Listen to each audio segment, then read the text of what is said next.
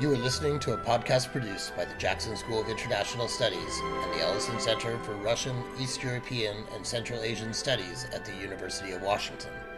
This and other podcasts can be found on iTunes and SoundCloud.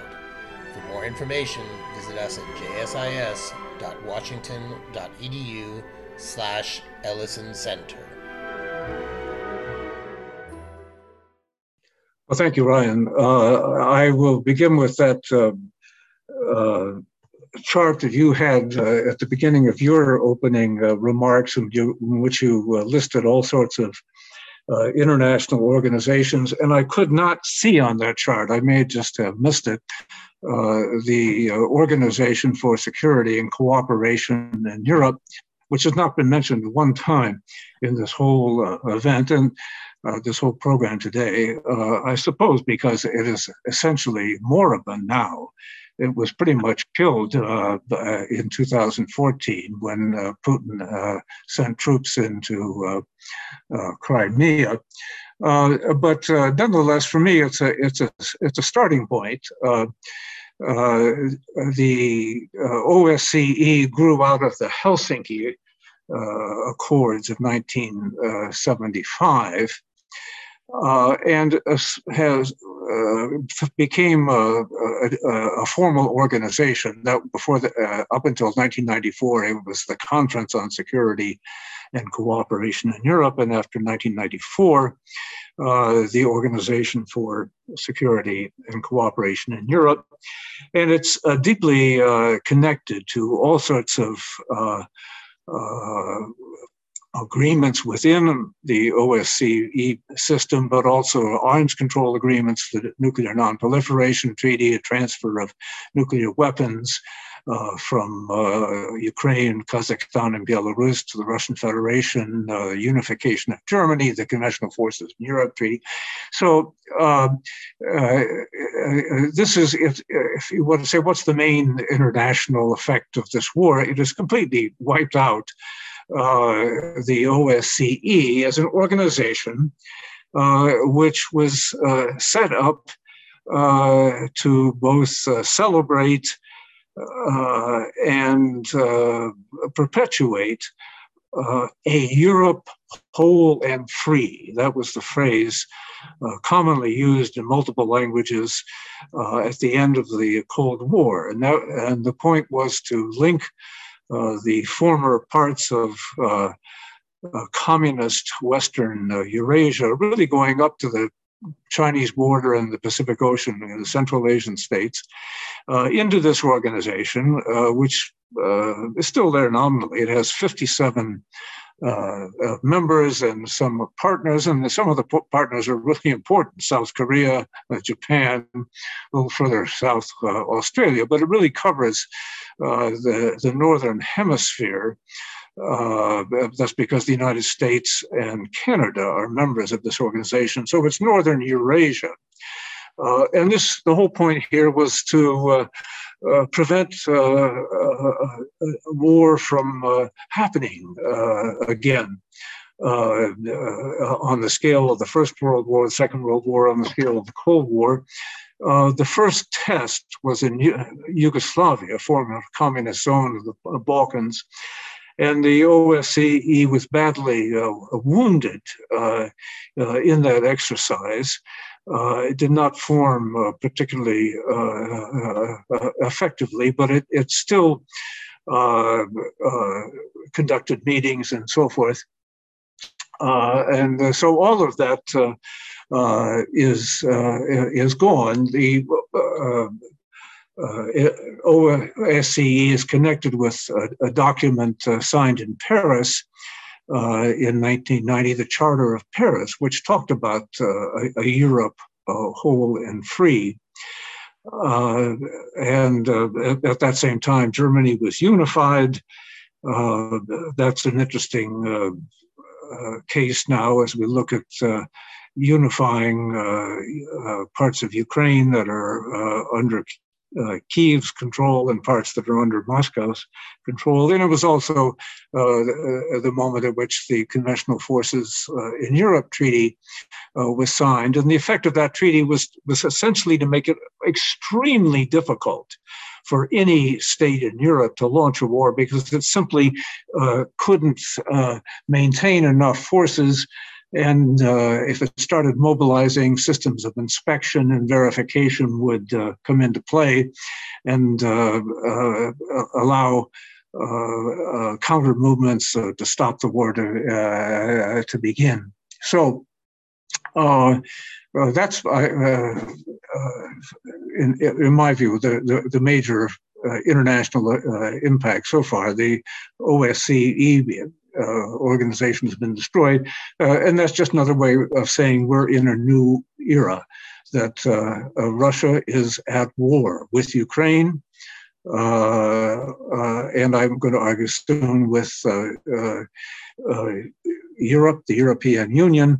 And I want to make a distinction. This is almost impossible to make, between using this vague term Europe, as Dean LaRue pointed out. That term is geographically and historically so fungible, it's hard to know what it means. But the European Union means some very definite things. It's a acquis communautaire, its whole system of laws and regulations. The European Union is as Dean pointed out, it's a legal political organization for dealing with very specific problems and trying to assure certain standards here. So the invasion that occurred in late January by Russia really means that that's over, that it's finished, and we are in this new era. I want to try to deal with 8 interconnected issues, and I'll probably have to shorten everything as I go. The point is that there are at least 8 things, if not, which are all very much connected with each other now, and they're all very explosive issues. And events can happen in any one of these particular places because of the self-contained nature of some of these, of each of these issues, but at the same time they're interconnected. Mark Leonard, who runs the Council on European Affairs, which is a very pro-European Union organization that now was based outside the European Union in London. Last fall, which is shaping up as an interesting period now for the outbreak of the war, he wrote a book called The Era of Unpeace. And it basically was arguing that a whole bunch of issues, security, economic issues, sanctions, cultural issues, some of which we're going to look at later today, are now interpenetrating each other in this zone of Western Eurasia. So that things that happen in Western Europe affect what happens inside Russia and vice versa. And the barriers that separate these different nation states are penetrable by political movements, political constituencies that cross all of these borders. So it's all a very explosive situation and really impossible to predict. So what's the first thing that's happening here? Is that Ukraine is in a brutal existential conflict for its existence as a sovereign state with its own distinct political culture, standards for human rights, for the organization of social and economic affairs, and justice, and a wide variety of Ukrainians, all sorts of people, including a lot of Russian speakers in cities that historically have been dominated by Russian speakers, Kharkov, I'm using the old Russian word Kharkiv now, Odessa, and so forth, who have now identified themselves with this new project of an independent Ukraine with a political culture that's different than that of Soviet Russia, different than that of Tsarist Russia. And this new Ukraine wants to be part of the European Union, with which it shares many of these basic concepts, with the qualification that the Ukraine is going to have its own distinctive variation on these matters. That's something that Dean LaRue pointed out, that education, culture, all sorts of things, environmental policies are done on national and local levels. And this is the project that is underway in Ukraine. And its goal is to become a future member of the European Union. I have got to keep this short. I think you can date this process to 2004 at the Orange Revolution, when a leader, and I'm suddenly, Yushchenko, came to power briefly with a program of coming closer and closer to the West. And that reflected his own prior career, his marriage to a Ukrainian-American woman who was a citizen of Illinois, Chicago. And at that point, there was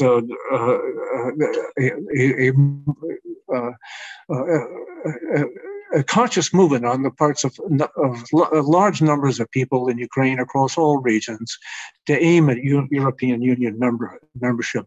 That was the same year in which 10 new members joined the European Union, 8 of them former communist countries, including Poland, Slovakia, Romania. These are all countries that border on Ukraine, have had historically close ties with them. And let me just jump ahead through all sorts of chaotic events in Ukraine to 2014, when the President Yanukovych, who was very closely associated with the prior Soviet regime, with Putin's regime, reversed a policy of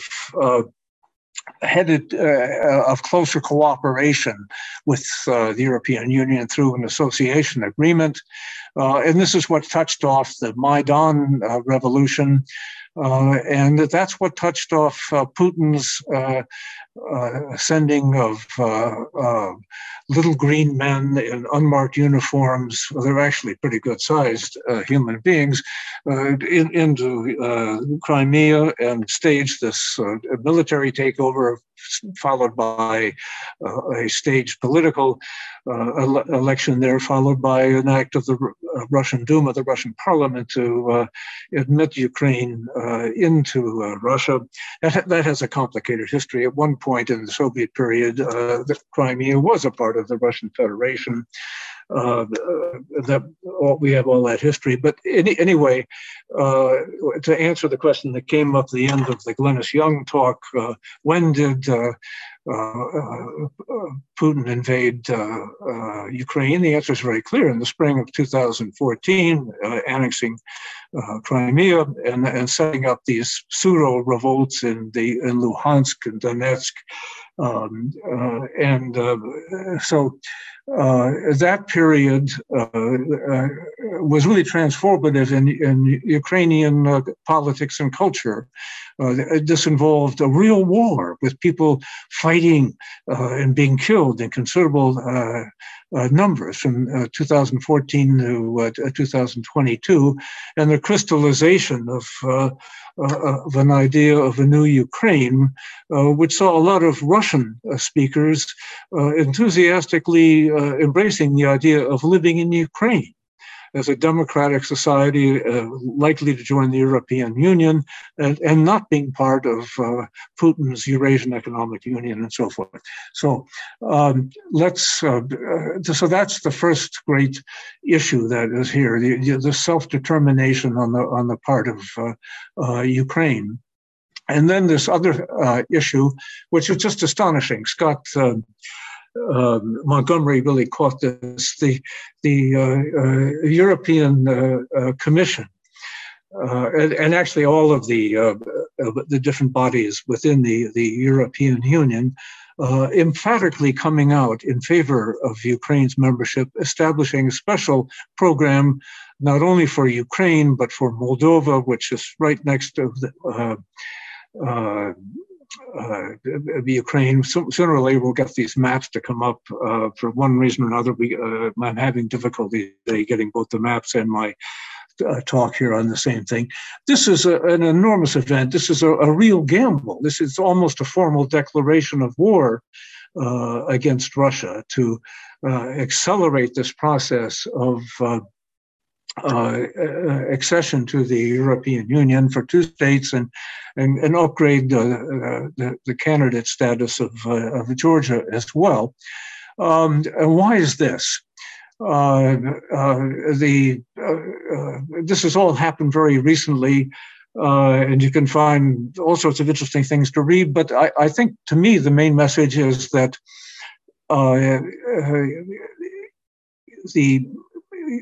the members of the European Union as states and then the central agencies of the European Union have come to see this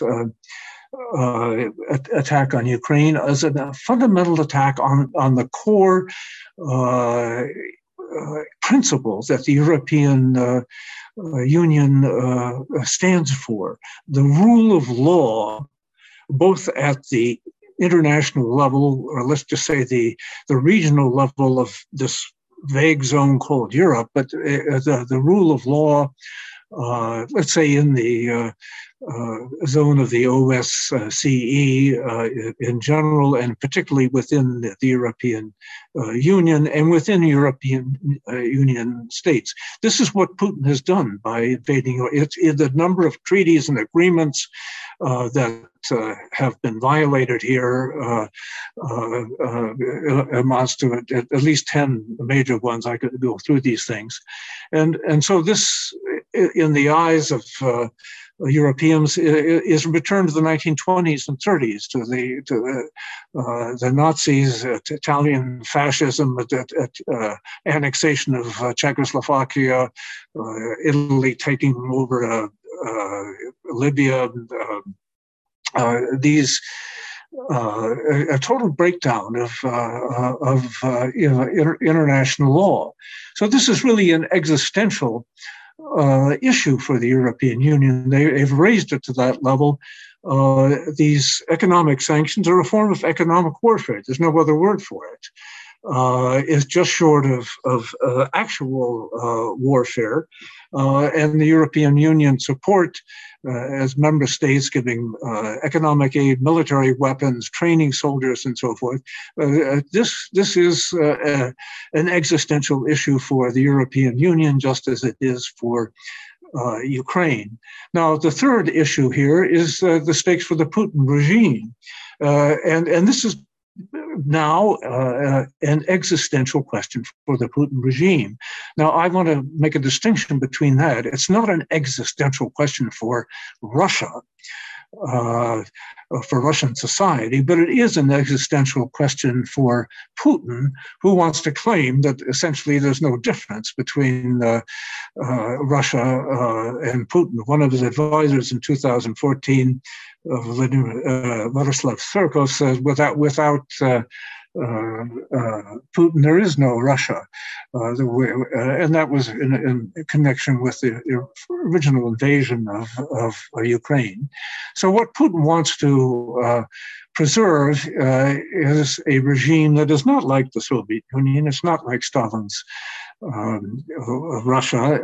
This is an autocratic and kleptocratic society that blends three incompatible or at least very contested ideologies. First of all, there is this conception of the Russian world. In Russian, Ruski Mir. Many of you will recognize that phrase from the Western press, and those of you who know Russian. This is a zone whose borders are elusive and elastic. It certainly includes Ukraine and emphatically Belarus. It also seems to include areas that contain populations where there's significant numbers of Russian speakers: Estonia, Latvia, Lithuania, Finland, as well, Moldova. And this is what alarms these states. This is why Finland and Sweden have suddenly applied for a NATO membership. So there is that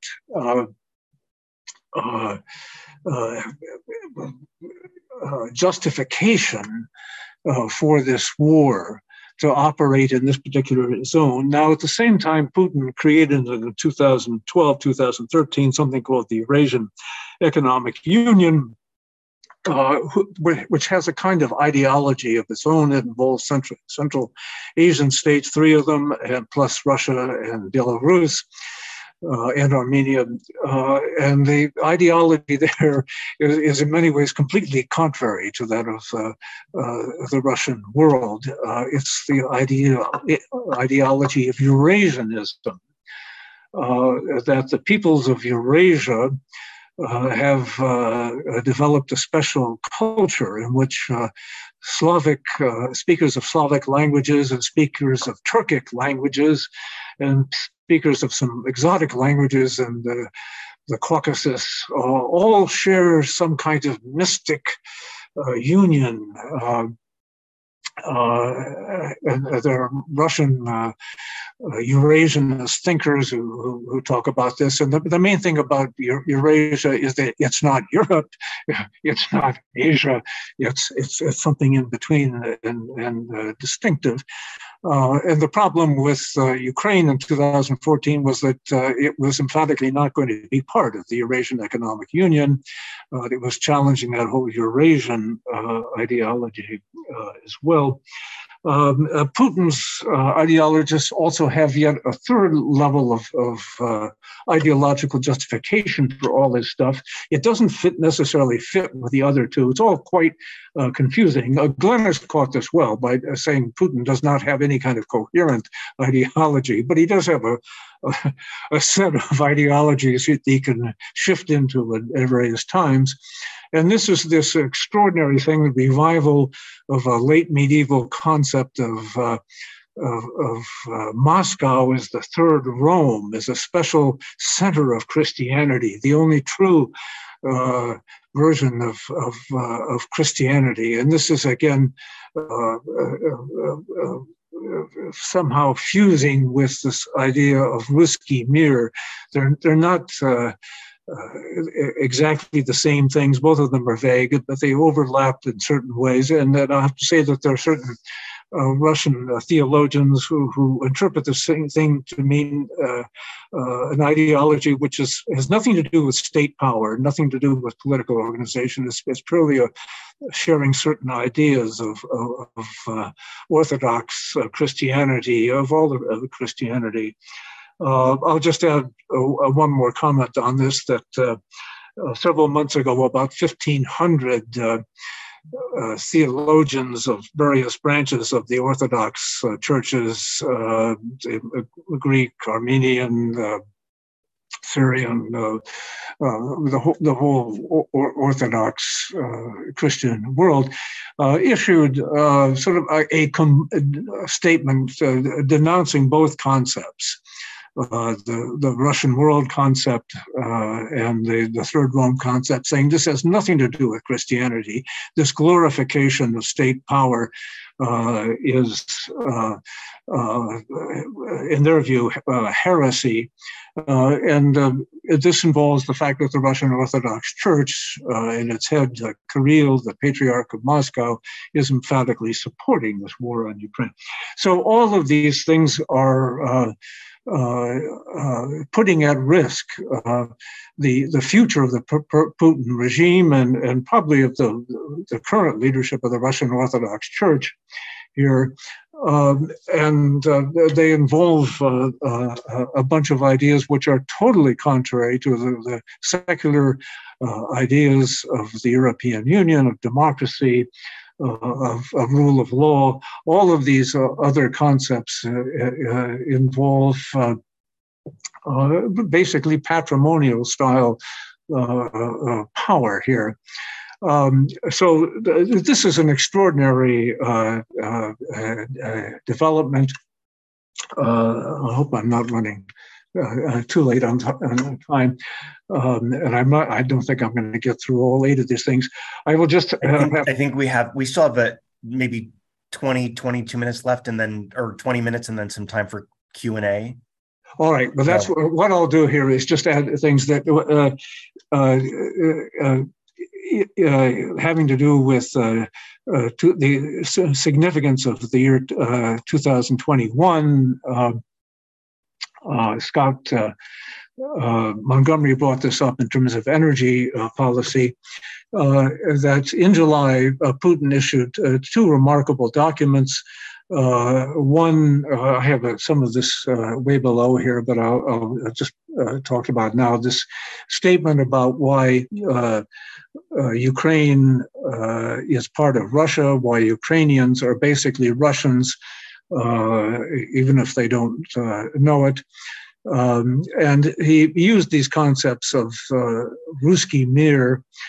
He also included the Ukrainian, the Belarusians and Belarusia as part of this region of the Russian world. But he also implied that there were populations further west that belonged in this Russian world. So we have that statement. When that's the closest thing that we have to an ideological charter for this declaration of war. But there was another statement, a very important one, a statement also issued in July by the Office of the President of the Russian Federation, a national security statement. To the best of my knowledge, that's not available in English, but a lot of you can get pieces of it. But the full Russian version is there on the website of the President of the Russian Federation. And it is a sanitized document. It's not the real detailed document. It's something for public release. So I'm not claiming that by reading that I understand all the details of national security strategy, but the general outlines are there. And there are 2 important points from that I want to stress. One is the readiness of the Russian military to use nuclear weapons if it finds itself in a military conflict that involves NATO troops in a neighboring state. And the idea is that these nuclear weapons would be used to force NATO to stop its military actions, which aren't specifically defined. NATO is supporting Ukraine with a lot of weapons right now and training. We're all aware of that. This doctrine talks about escalating to de-escalate. We're going to escalate the use of nuclear weapons to making the war a much more serious one on the part of Russia, and this will be to force the other side to de-escalate, essentially to accept a Russian conventional victory. So that's extremely disturbing. The other part of this national security doctrine is that it seems to talk as much about internal threats within Russia as external threats.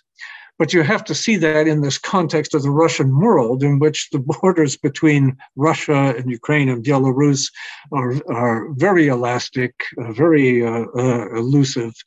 But it's essentially, in some ways, a declaration of a war on Russian citizens, on Alexander Navalny, on Vladimir Kazamura, other people who want a democratic, liberal Russia. Russia maybe have a tradition of authoritarianism, but as Glenn has pointed out, there's another competing tradition as well. Well, this national security document identifies those people as the enemy. And they can be arrested and put in jail for 15 years for opposing the war in Ukraine. So it's very interesting that Scott correlated this with a change in Russian energy policy. And the other issue that just came up very recently was that U.S. intelligence, according to the Washington Post, had decided that Putin was preparing a war in the fall of 2021. I have to confess, I didn't believe it at the time. I thought he was just trying to create conditions in which it would be impossible for Ukraine to apply to membership for the European Union by supporting these independent republics in Donetsk and Luhansk and raising all of this ruckus about NATO membership. But in any case, I think Putin is fully committed here.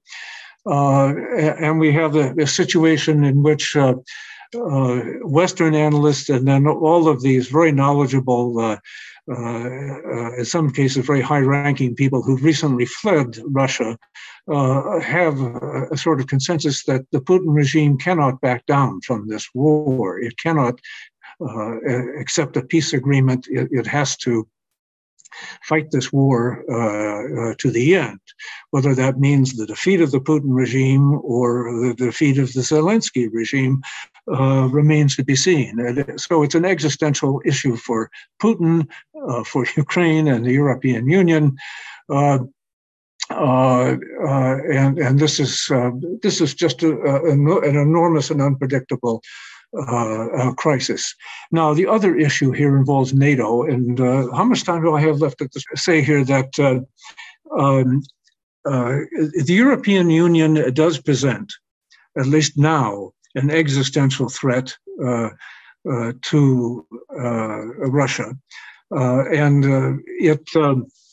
I think that's really been the case since the early 21st century, roughly 2004, from that particular expansion of the European Union. Now, once we get past the 1995 enlargement of the European Union with Sweden, Finland, and Austria, every single member of the new member of the European Union that has come from a communist background of Western Eurasia, either the Warsaw Pact or Yugoslavia, has had to join NATO first.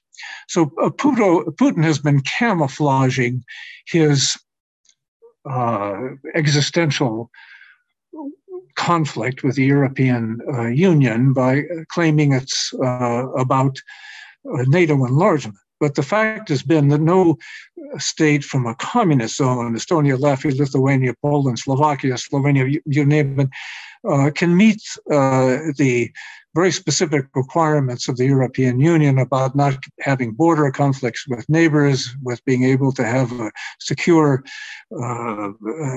situation regarding its military security.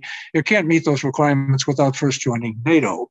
So Putin has essentially hidden his argument with the European Union behind NATO membership. But NATO, I agree with Kotkin, that it's not because of something that NATO has done. It's rather the whole existence of the European Union that's created the problem. And for former communist states to join the European Union, they've had to join NATO. And I'll